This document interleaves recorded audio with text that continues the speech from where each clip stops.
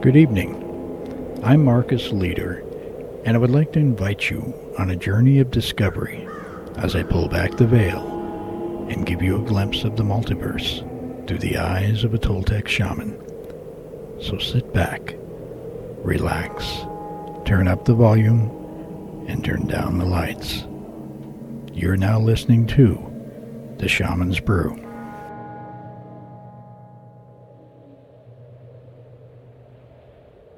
Good evening. Before we get started with the final installment on my roundtable discussion with Debbie Edwards regarding Earth changes in 2012, I would like to announce that starting with next week's show, I will be introducing an entirely new format to the Shaman's Brew that will include guest interviews.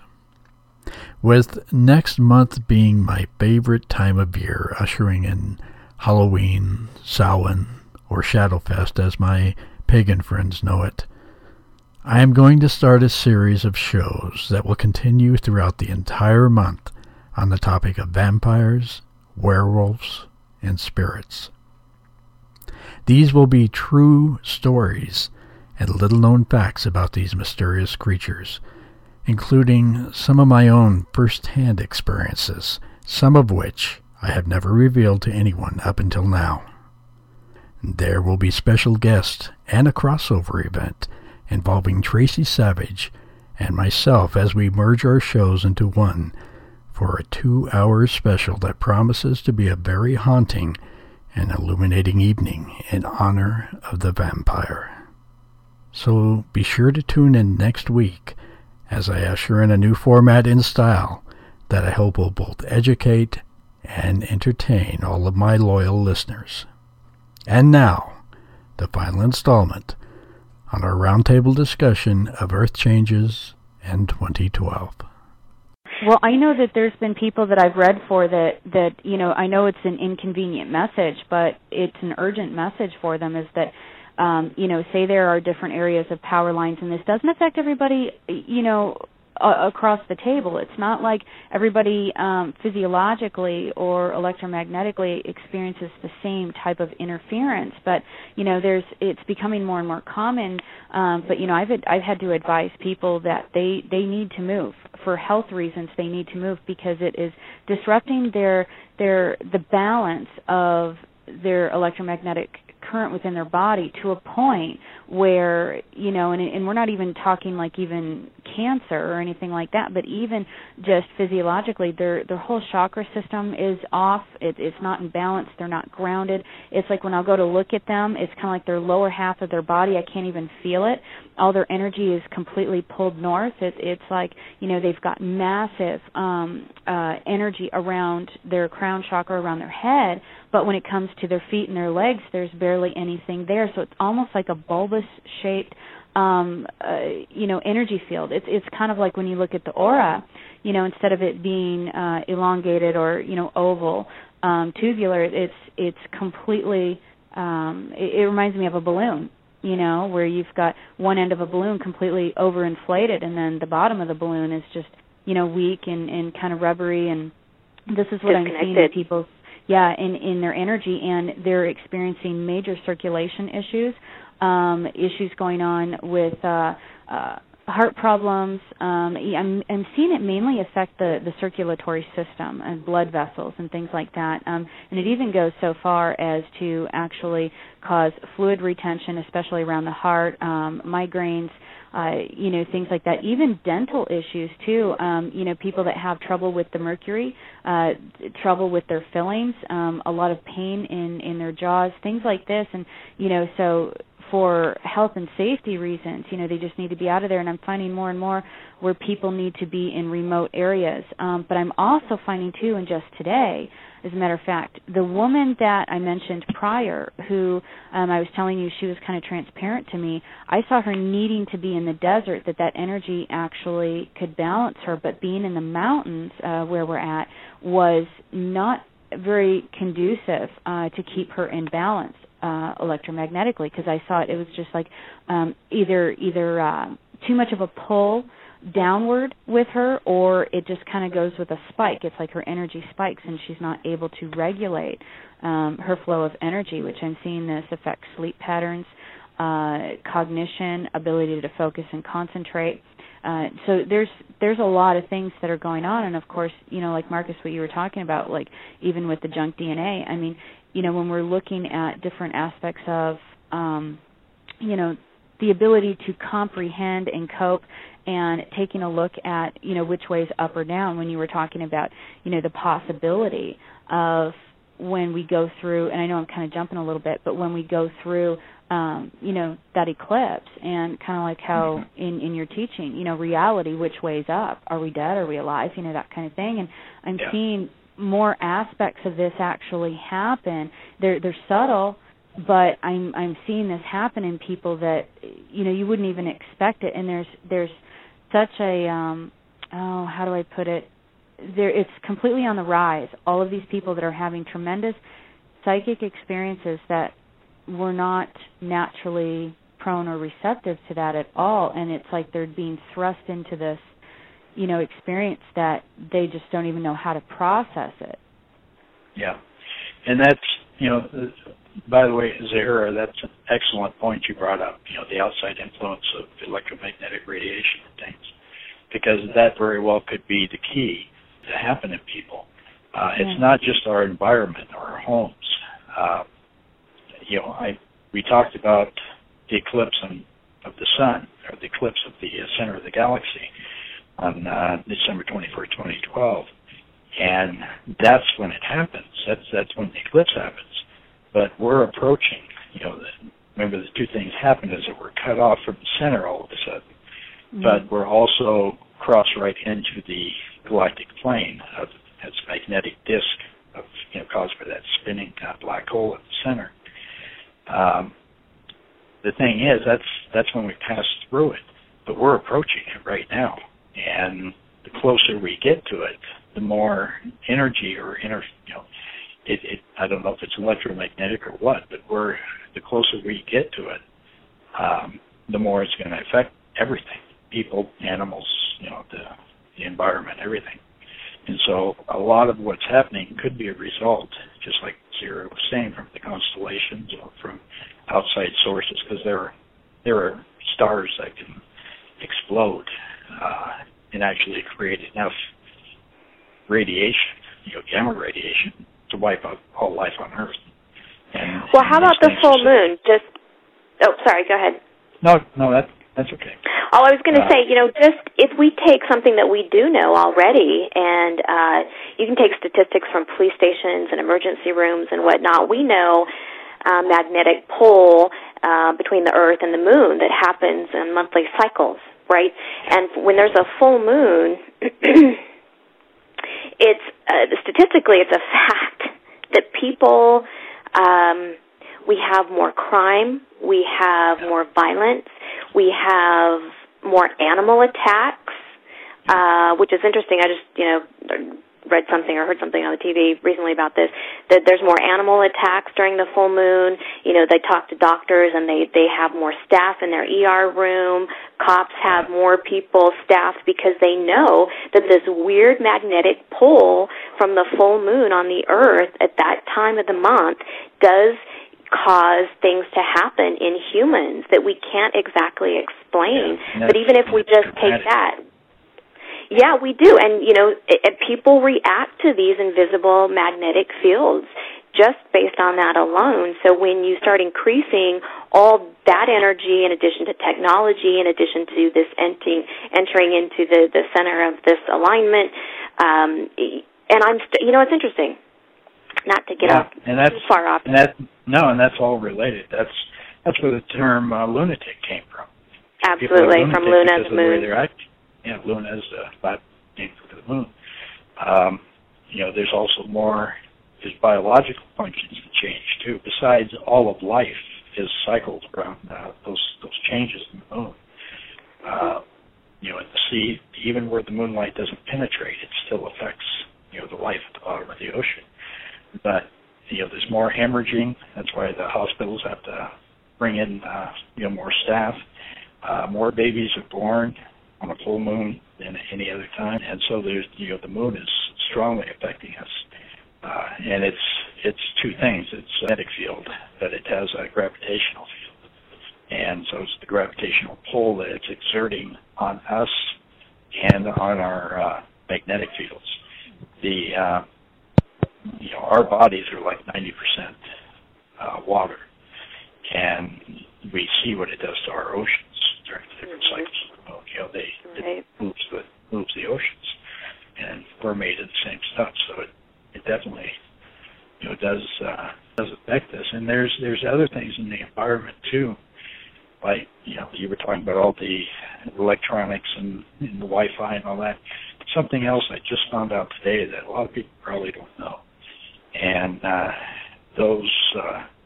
the people that want to go green and they get those fluorescent light bulbs to replace their incandescent light bulbs.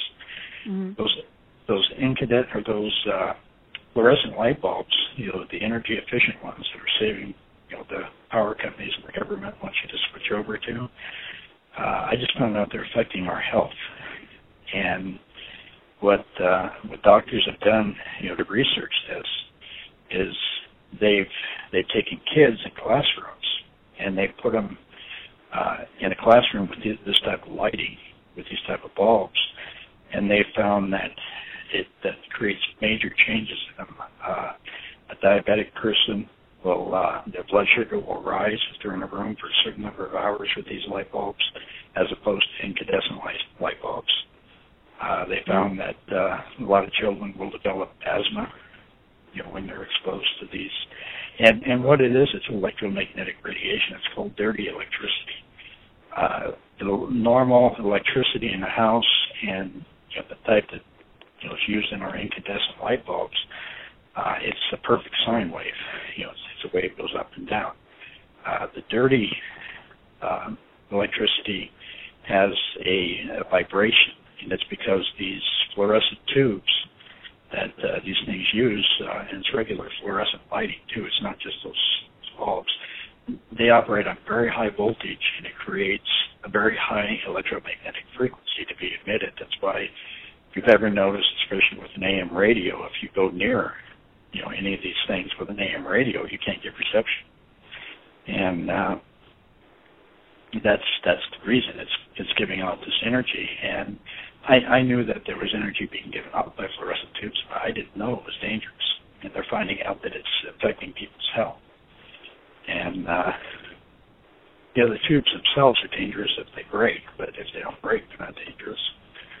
But the energy itself is actually affecting people's moods and their biological functions. Well, I know I can attest to that. Yeah, and I know for me, physically, I cannot be under fluorescent lights at all.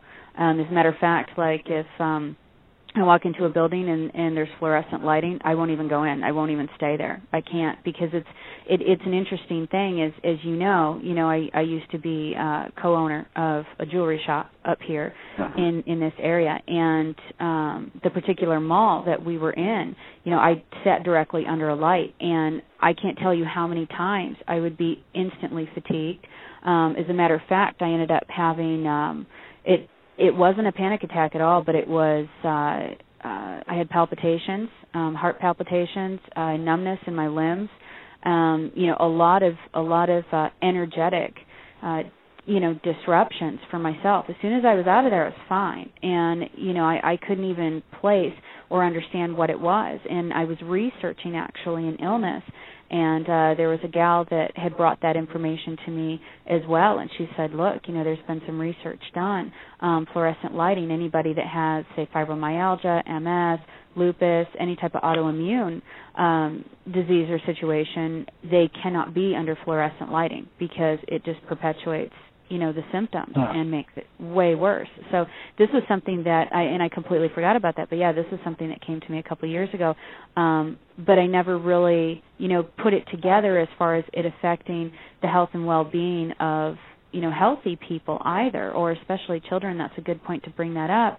Considering how a lot of our kids nowadays, especially as they get into junior high and high school, that their ability to stay attentive and alert and all of these things is really compromised. And then you throw in, all these kids that are empathic and completely intuitive. You've got this mix of indigo and crystal children, that are kind of swamped together, and then of course sitting under the lighting. I can only imagine. In other research I've been doing environmentally, I received a message about a hurricane that's going to be coming. Spiritually, I received the message from my guide, and so I started researching the effects on oil contaminants within the human body, because this was something that I was shown, as far as the whole Gulf oil spill. I saw residuals being pushed, through the seawater being pushed high up into the tributaries of the Mississippi. So for whatever hurricane this is coming, this is where I saw the effects. And so I said to myself, okay, I'm going to research what it does to the human body here. So, I'm made aware. And it's really interesting to me because I'm seeing not only parallels between, oil contamination and the way that we've been ingesting plastics and, different types of oil-based products. What I discovered is that in 2007 they finally passed I don't know if it was a bill or stipulation, regulation, whatever. But what they found is that, these oil particles from plastics and things like that were actually, becoming digested in, baby formulas and things like that. So it basically was leaking in a sense. And what it actually causes issues with the thyroid gland, issues with hormones, which, oh my gosh, what do we have? We have this whole slew, this whole body of youth that are coming up with type 2 diabetes. We're seeing, these children that are obese, even though their parents are trim and healthy, and they're becoming obese at the age of 1 and 2 years old. It also decreases the sperm count as well as the testosterone level in developing males. So it's just a very interesting thing, and I was really surprised as I started researching that, what it's doing to the human body. And I know I completely am off topic here, but the fact you were talking about... It kind of all connects. Yeah. Well, as far as environmentally, yeah, and it just, it's an interesting thing looking at all of these things we interact with on a daily basis, and like Zahira, like you were talking about, with cell phones and with, the Wi-Fi and all of these, energies constantly bombarding us, all of these different ways. It's really interesting, to kind of combine it all. And I know I'm flip-flopping here. Marcus, I wanted to ask you this too, and as we're kind of like talking about waves of energy and things like that, how electromagnetically we're being affected, I'm wondering if you could talk a little bit about, the different frequency waves when it comes to, I remember you and I were talking about radio waves once upon a time, transmissions and things like that, and how it affects the human body as well. Yeah, and that's kind of what we started touching on with the fluorescent tubes, because it's not the light they give off, it's the radio frequencies. Electromagnetic radiation is radio frequencies. And if you take an EMF meter, which you'll see on ghost hunters and all the people are running around trying to detect ghosts with them, they're not made for that. EMF meters are made for appliance repairmen, and they measure the radio frequency coming off of any given source. If you walk in a room like where I'm at right now, I'm in my lab right now. I have since I learned that information today about those energy, those green light bulbs that once with the coiled replace the incandescents. Since I learned that, I've replaced them all in my house. And the only thing I still do have, because the lab is so large, I can't light it with incandescent lighting. So I do have like 8 neon tubes, in the ceiling, and I can't get rid of that. But if I turn an EMF meter on right now, as I even get remotely close to it, it starts spiking, and it'll for example, a regular incandescent light bulb or an LED light bulb, I might mention too. LED light bulbs are fairly new now, but they've got the technology down where they're efficient, and LED light bulbs don't emit any EMF waves. Neither do incandescent light bulbs. They don't emit any radio waves.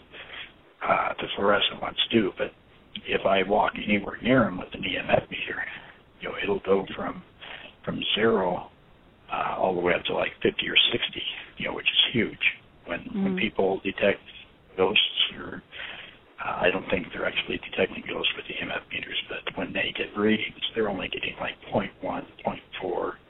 And this, you walk near a neon light, a fluorescent light, and it jumps up to like 50, which is hundreds of times the force. And so we're exposed to all of this, and they're still discovering what all this is doing. You mentioned thyroid problems. In the last 2 years, I have met more people with thyroid problems, and I'm talking like, 8 than I have in my entire life combined, all the years before this. And it's like there's a rash of thyroid problems. Nobody really sits down to figure out why, but a lot of people have. Tell them to stay clear of iodized salt, because iodine is bad for thyroids, and a lot of people don't know that. Tell them to switch to sea salt. I didn't know that yet, because that's why they put iodine in there, was for the thyroid. But that's probably what. Steer clear. Well, that's good. Just in addition to all these. Everybody's learning things. Stay away from the little light bulbs that save energy, and stay away from iodized salt.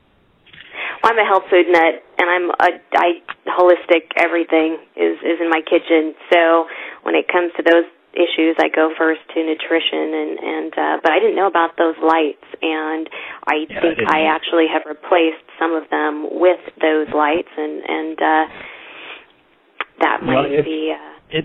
I didn't change them all in my house. I have, there's some like in the laundry area where nobody is really there for any length of time. I think those are okay.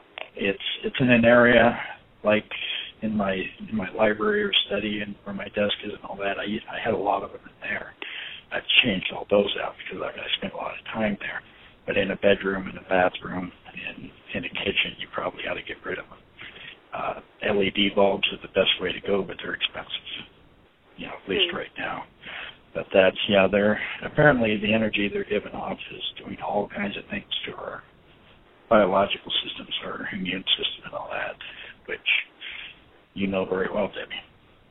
Yeah. It honestly, I had never been more fatigued and sick in my entire life than I was the summer I spent under those lights. And if you remember me telling you, last year when I said, I can't get enough sleep. We really thought, okay, do I have a blood disorder? It was serious medically to a point where I was incapable of, really any physical activity. So, this was something that debilitated me. And what's interesting here is that ever since I've been out of there, it's taken a little while, but I feel actually completely fine. And I'm a go-getter. I'm a complete workaholic. I think as anybody that knows me knows that. But it's something that I can actually maintain the schedule I put in front of myself instead of, trying to chase it. I can actually maintain it, and I've never felt healthier in my life than I do now. So it's a really interesting thing. And Zahira, with you mentioning the iodized salt, here's what else is a connection, is a link for me too, is that when I'm lately, as I've been talking about the balance of electromagnetic current through people's bodies, and I keep picking up on these mineral deficiencies, I keep also back-to-back picking up on salt intake. There's an issue with salt, and I'm finding where it's not registering in the person's body like it would normally do, because I also do medical intuitive, so this is where I get into the health aspect of the sessions that I do.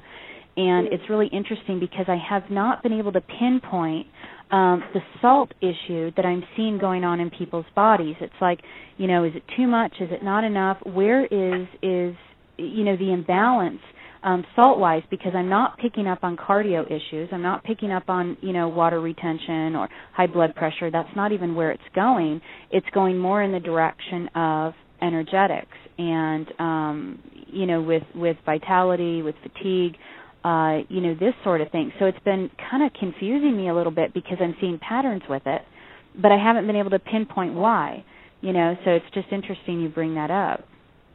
Well, salt also leads to dehydration too, right?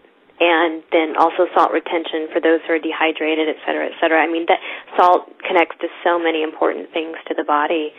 Not that I'm a doctor, but just because I'm a health food nut, I know some of these things. So that's interesting. I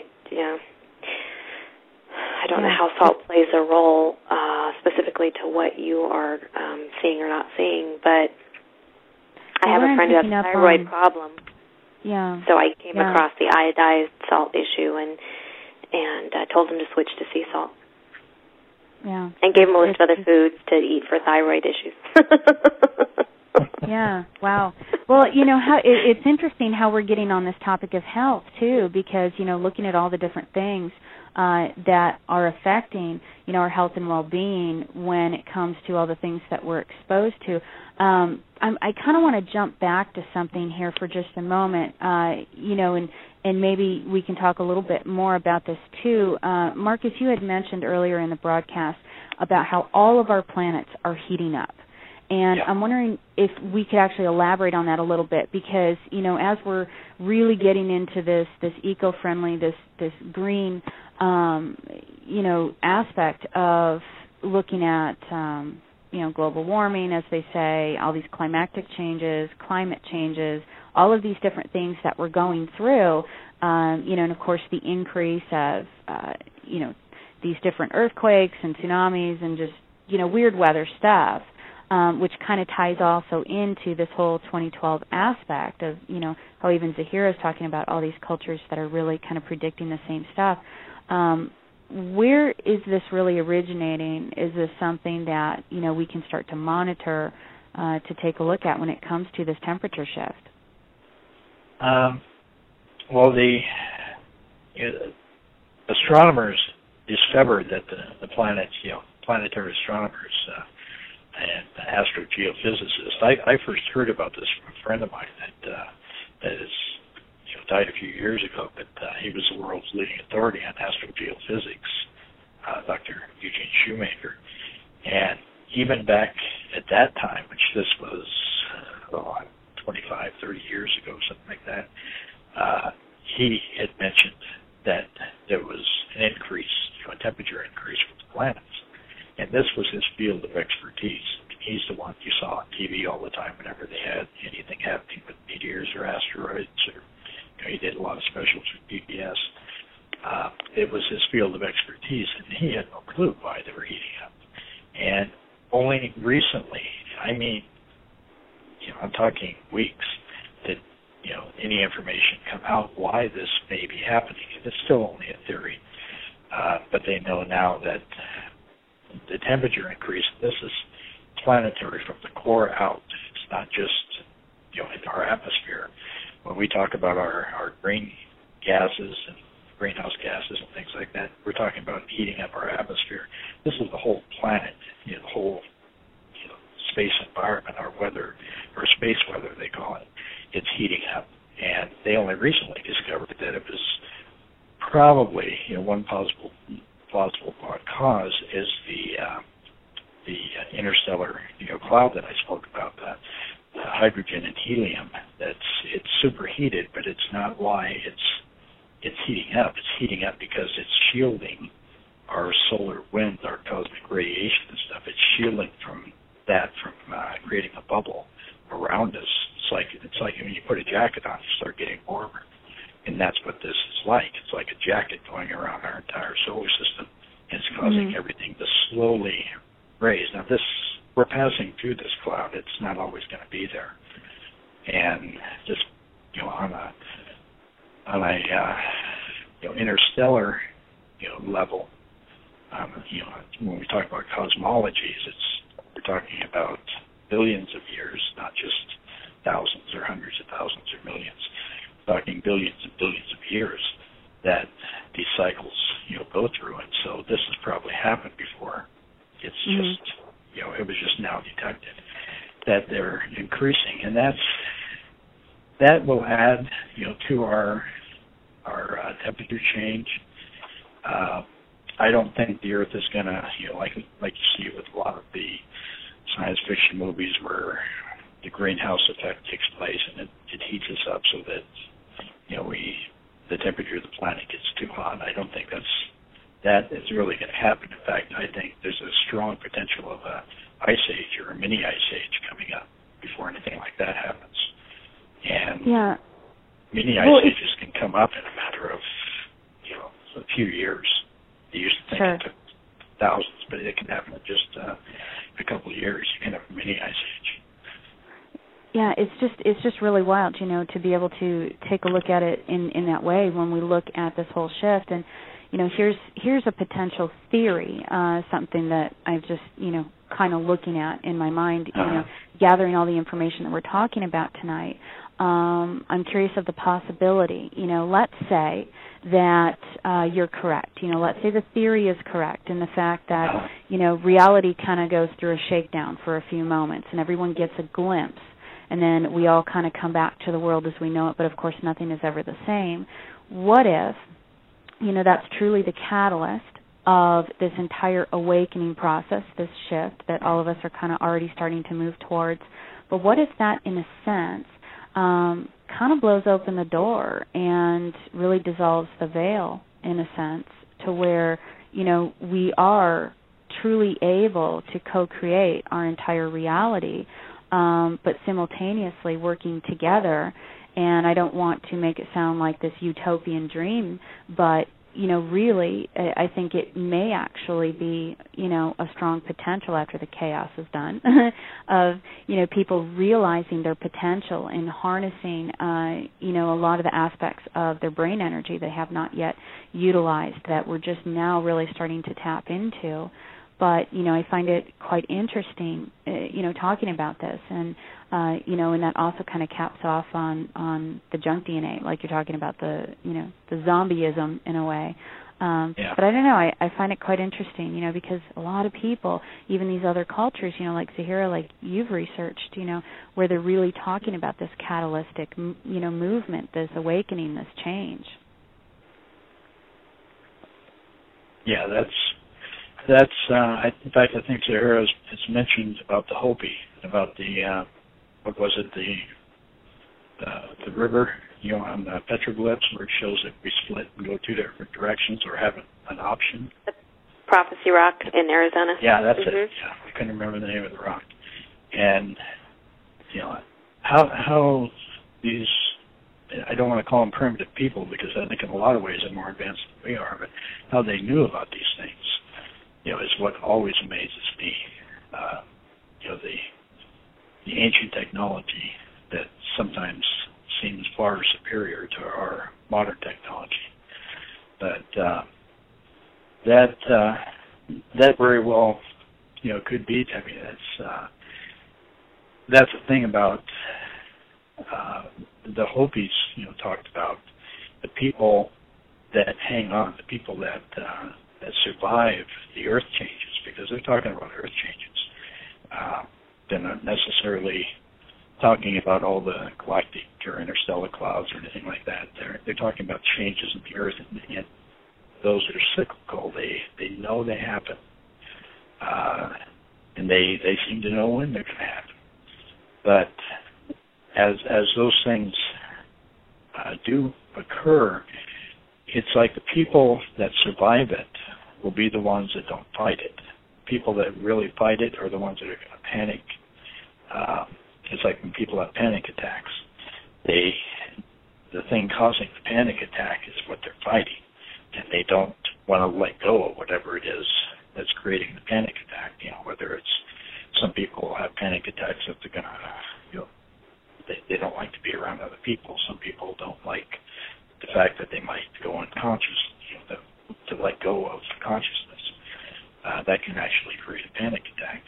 And the people that fight, whatever might happen with the way things change, with the Earth and with our own energy systems are the ones that probably won't survive. Because it's going to take a calm, clear head, to just go with the flow, so to speak. You don't want to fight it. The Hopis, elders, they recommend that you don't fight this type of change. That they liken it to a river flowing, and the people are going to try to hang on to what they know is solid, the reality, and they're going to try to cling to that, the side of the riverbanks and the trees or anything sticking out. They're going to try to keep hanging on to that. They won't, go through any type of energetic change, if that actually, takes place. And that's why the Hopi elders recommend that you move away from the banks and you just go with the flow. You flow with the water to wherever it takes you. And that's, one of the methods that they recommend for survival. Not the physical body or the, I think, mental energy or sanity. But it could very well, certain changes could be with these eclipses coming up, these major eclipses. They could change the way we perceive. They could, change our energy. And like you said, the veil, which in my research with transdimensional communication, I refer to the veil really as a buffering zone. It's a field of energy that keeps our physical world energy and spiritual energy, the next plane up, keeps them separated so that they don't intermingle directly. And we refer to that as the veil itself. And the veil is affected by a lot of outside energies, both from our physical world energies and from energies from other dimensions. And this again is something that's can't scientifically be proven at this time because we're dealing with energies that we can't measure with our scientific equipment. But this information is more from my shamanic training. So I have, my awareness has been shifted, by my teacher, and I've stood inside the veil itself, in between worlds, and I know what it looks like, and it actually has a dimension to it. It's not massive. It's more like a bubble, or a cocoon that surrounds the physical world energies, and I can't say it's dimensions are different there, as far as measurement, and time doesn't even exist there. But if I had to give you an example, I would say the veil, the buffering zone, is probably between 4 and maybe 20 miles thick. But again, you don't use distance the same way there. But that's just to give you an idea. It does have a physical boundary. And the surface is affected by cosmic radiation from the sun. That's why things happen. Paranormally, they happen more after midnight. And also alien abductions, phenomenon. That's been reported between midnight and 3 a.m. That's when the veil or buffering zone is the calmest. It's not, the cosmic radiation from the sun can't penetrate the Earth. And so after a certain distance down, there's no longer any cosmic radiation in our area. And that causes it to all slow down and get real clear, like still, or like deep running water, for example, a deep pool where you can see the bottom. And that's when energy goes back and forth. So energetically, what all it means is that energetically, the veil could change. It could, I don't know what would happen. I've never entertained the scenario of it actually disappearing completely. That merges the two worlds. I know you were talking about, frequencies and energy like that. And in my research with the Monroe Institute, they're one of the leading authorities in the world on human consciousness, and they developed a technique called hemisync. But they're using sound, and they're affecting the human energy system by controlling sound in the brain. They create a harmonic beat frequency with using sound in one ear and a different sound in the other ear. And part of the research in fact, the big part of the research that I do for them, because they have some people that work on the outside of the institute, what I do is I experiment with the way that it affects our energy system, more so than the medical or the biological system. And because the assemblage point of awareness determines what we see, how we're able to interact energetically with the world around us and with other people.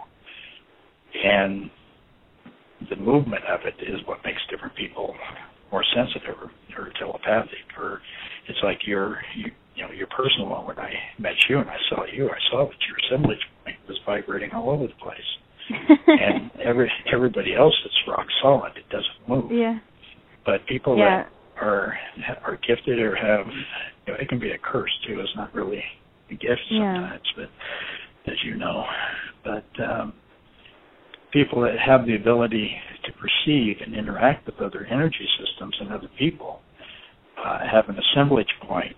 It's like a focal point on their luminous egg, their aura. Mm-hmm. It stays in one spot, but someone like you, it moves, and it moves enough. Like yours is blurry. Most people, it's like a bright light. Yours is kind of blurry because it's like it's vibrating. And when it does that, you're able to switch and connect to other energy systems and other people. Yeah, it's an interesting thing because, and I want to let you finish your thought. Sure. We also do have some questions in the chat, too, I want to ask you. But it is an interesting thing of the fact that, for my assemblage point, it's actually been shifting. The last 6 months have really been shifting the way that I perceive, energy is actually becoming much more acute. But, of course, it is changing the way in which I connect to the other side because, as many people know, a lot of the sessions I do for after-death communication, but I'm actually finding where they don't have as much of an interest to communicate with us that they used to. And it's really an interesting thing because what they're doing is they're actually coming closer to the earth vibration, almost in an earthbound state voluntarily, and they're doing it in the masses. And it's making it a very different experience because I'm connecting more and more with people on the other side that don't even feel like they're in spirit anymore. As a matter of fact, one actually, I believe, already reincarnated. This woman who lost her son, I believe, reincarnated as her grandson. So it's really interesting to see how everything is shifting and changing. But, that's something that, learning that from you as far as, energetics, about the assemblage point, has actually helped me pinpoint what it is I was already doing naturally, but couldn't quite put into the right, term or the right words. Yeah. Yeah, and there are other things that affect the assemblage point. It's not, yours probably from birth was that way, but you can actually increase it more. Anybody can manipulate their assemblage point. There's a series of meditative exercises, plus some of the work that I'm doing with the Monroe Institute can actually cause the assemblage point to move and to change. For example, the research that I'm doing is, I'm pretty sure I'm the only person in the world right now using this type of energy. And I use, hemisync is things you can hear with your ears. They put in a split frequency so that one is slightly different in one ear than it is the other. You get a beat frequency inside. It's what you hear. It actually is beating inside electrically inside your brain. What I'm experimenting with, because I'm attempting to affect the assemblage point, is I'm using subsonic hemisync, which, as far as I know, I'm the only person in the world right now that's doing that. Subsonic is, of course, things we can't hear. They're sound waves still, but they affect not just our inner ears. They don't just go into our brain through our auditory signals. Subsonics we can feel with our other, nerve endings in our body. And I have an actual special set of headphones that generate subsonics, because most headphones won't do it. You have to use headphones when you use HemiSync. And the headphones I'm experimenting with generate subsonic waves. And all I'm generating is subsonic HemiSync. And that's having effects, not the experimental process right now, but it's having effects on the assemblage point, more so than regular sound. And so different frequencies and vibrations do affect us. Right now it looks like, I can control, or I will be able to control the assemblage point completely with subsonic HemiSync. HemiSync, by the way, is hemispheric synchronization. It's where the hemispheres of the brain beat as one. They function as one unit instead of all over the place. Yeah. But that's experimental right now. There's nothing concrete with that. There are other things that can affect you. Outside, like Zahira was talking about, all the outside influences from Wi-Fi all the way to the constellations. They are affecting not just the physical body, but they affect our energetic body, or what we call our astral or our soul. Astral body and soul are two different things. But they're affecting those bodies as well. It's not just our physical body. Mm-hmm. And I mentioned too, a lot of people get confused about this. We have two assemblage points. There's two different kinds. If you look it up on the internet or go to the library or anything, you'll find medical books written by doctors about the assemblage point. Chinese medicine, have known about this for thousands of years. They use acupuncture to affect the assemblage point in the physical body. But there's also, what I'm talking about is the assemblage point in our energetic bodies, and it's outside the physical body. There's also an assemblage point up in, it's all involves energy, but inside the physical body energies, and it's within the body itself. And doctors now are using that for treatment. There's a lot of research being done. It's called vibrational medicine. Mm-hmm. And so there are, for anybody that looks this up, there are two different types of assemblage points. You're not going to learn too much about the energetic one, from books. They talk about it, but there's very little known about it. You usually have to learn one-on-one with somebody that is, familiar with it, which are usually people like shaman. But the assemblage point most people will be able to read about involves the body, which, again, is useful information because it involves your health. But I just want to point that out, that there are two assemblage points, so people won't get confused about that. Two, ends of the spectrum, two extremes, and it is an interesting thing, considering that, and even going back to, like Marcus, how we've connected with Carly Rose and a lot of the direct voice communication, spirit messages, or I should say spirit conversations in real time she's experienced. There's even a lot of aggression or confusion, even with the spirit energies that are communicating with her too. Yeah, and that's one thing that has discouraged her a lot. I mean, her curiosity is still there, but you don't expect, when you're dealing with the spirit world, you don't expect that much hostility. And it's like that, what she deals with, and for people who don't know, she's a physical medium, and voices will actually materialize sometimes right out of thin air that you can hear it. It's not like EVPs, but she records a lot of this. And it's one of the natures of physical medium. They open up portals for energy to go back and forth. And a lot of the type of spirits that she deals with, she doesn't sit there and call them. She just sits there and waits to see what happens. They seem to be more juvenile. It's like they're like high school gang type things. They bicker with each other. A lot of them are very nasty.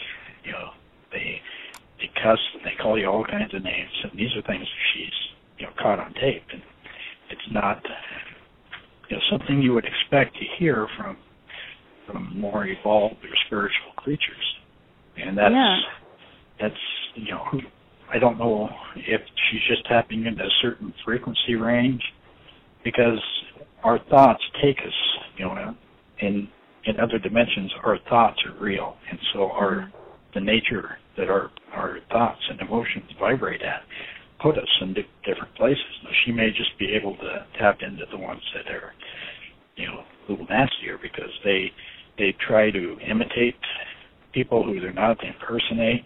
They lie. There's a lot of lying going on. Messages that brought across, practical jokes, mischievous things. So it's I mean, I'm even noticing that even in sessions that I'm doing, where the energy is just very different. I'm actually, when I go to connect with somebody, I'm actually getting a little bit of a confrontation sometimes, where they're giving the people still living here a bit of a hard time, and I'm also seeing too where it's a lot of the ones that you would expect to connect with. It's not that they're unreachable, but they're choosing not to reach out. And I don't know if this kind of goes back to the interference patterns that are going on when it comes to all of these different Wi-Fi waves and all of this stuff, because it's creating such an interference, where it's making it difficult for them to connect. I don't know, because when I think of the human instrument, as a channeler, as a medium, what have you, that, it would seem as though that wouldn't even be an interference or even an issue connected to it. But it's quite an interesting thing. And, even going back to what you were talking about with the fluorescent lighting, it kind of brought an idea to me. And I'm thinking, when you've got a lot of these investigators going in and they're marking their data and they're using the EMF meters, and you've got all this equipment, which of course emits a frequency in its own. But, when you think of spirit energy and how it draws energy from that physical location, which is, where we're getting the cold spots, so them drawing that energy is able to, I guess, give more of the opportunity for them to make manifest things physical. But it is a curious thing, talking about the I guess, almost like a derogatory frame of mind a lot of them are having now when it comes to that direct communication back and forth. There's a lot of confusion. There's a lot of almost as if they're questioning us too, as far as our own authenticity or the fact that we're even real. Now, like you had captured also spirit voice and energy as well, where those two were kind of bickering back and forth about what you were doing. Yeah, and I've never, I haven't released the actual recording of that. Part of the reason is I had talked to Art Bell before, years ago actually, and he knew about the research I was doing, and he wanted to put a show together after I had that event. So I haven't actually released that yet. Plus, the audio quality is so clear that it's almost hard to believe that it's really the spirit communication, because people are used to hearing EVPs very they make a whole sentence out of a sound like that. These are conversations that are taking place like you and I are talking right now. And they're short, though. They're not very long. And they're conversations directed toward me. Like one of them actually uses my name, calls my name out. It's a female voice. And it tells me in one part of the communication to turn up the device that I'm using. I use a completely different type of communication device than anybody else is using. I use lasers, magnetic and electric fields. But it told me to turn it up. It said, Mark, turn it up. And very few people call me Mark. Most people on the internet know me as Marcus. Right. But and so I thought that was a little weird. But then they started talking back and forth to each other. Because I have the ability to send my voice, through the dimensions as well. And as soon as I heard the initial contact, it says, what is that? And they were referring to music I was playing through the device. I got up and I commented, and I introduced myself, And then another voice, more of a weird, psychotic male-sounding voice, it said, he can hear you, or he can hear us. That's what he said. And, they started talking with each other for a short time, then they were gone. It's like they really didn't want to make contact. And this concludes this show. Be sure to tune in next week as I share with you my own personal experience with a female vampire that haunts me to this very day. This is Marcus Leader, and you have been listening to The Shaman's Brew on Jackalope 105 FM on the Jackalope Media Network.